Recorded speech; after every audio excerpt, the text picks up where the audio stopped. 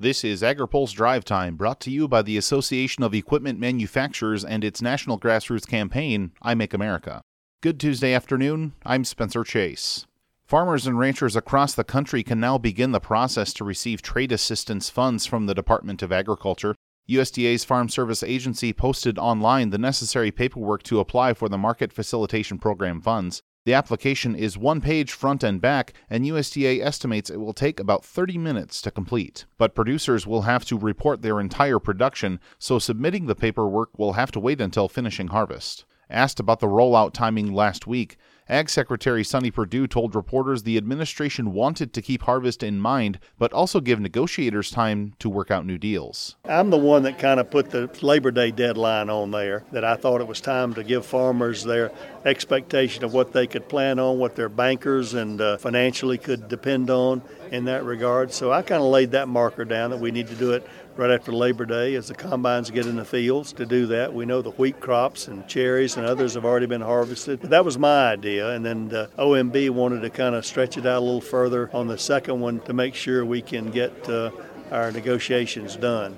Producers can receive set rate for certain commodities based on 50% of their production. The decision to offer payments on the other 50% will be made later this year. A Senate confirmation hearing was the talk of the town in Washington on Tuesday. Supreme Court nominee Brett Kavanaugh was before the Senate Judiciary Committee for a fiery hearing that was interrupted by protesters and senators alike. Committee Democrats decried the lack of availability of documents during Kavanaugh's time at the White House. His nomination has the support of a number of ag groups, including the National Cattlemen's Beef Association and Public Lands Council. Last week, the group sent a joint letter to Capitol Hill urging Kavanaugh's swift confirmation. NCBA and PLC especially praised an opinion saying the courts do not set environmental policy, but rather are to independently ensure the EPA stays within the boundaries set by Congress. The confirmation process will continue tomorrow, when committee members will have the opportunity to question Kavanaugh. But the confirmation hearing isn't the only major event on the Senate side of Capitol Hill on Wednesday. Farm Bill conferees will hold their first conference committee meeting in the Russell Building's Kennedy Caucus Room,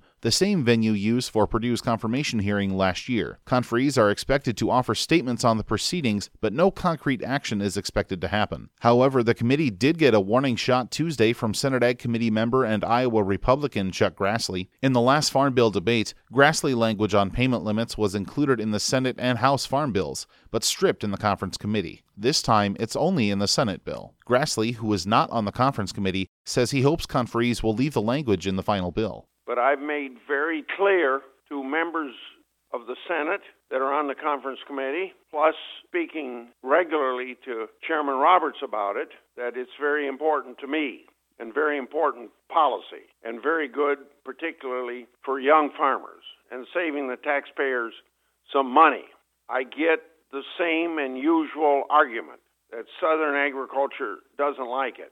But I would expect Roberts to stand firm, considering the fact that I got screwed out of it in the 2014 Farm Bill conference. Grassley says he's willing to vote against the Farm Bill on the Senate floor if his language is stripped from the bill. The Environmental Protection Agency's Office of the Inspector General has found that EPA's expanded security detail was not properly justified. The size of the protection team charged with former Administrator Scott Pruitt's security was a frequent source of scrutiny, and a new report from EPA's OIG said that more than $3.5 million in expenses were incurred over an 11-month span last year. That's up from $1.6 million in the prior period. Today's AgriPulse Drive Time is brought to you by the Association of Equipment Manufacturers. Here's more from Greg Petrus with Kuhn.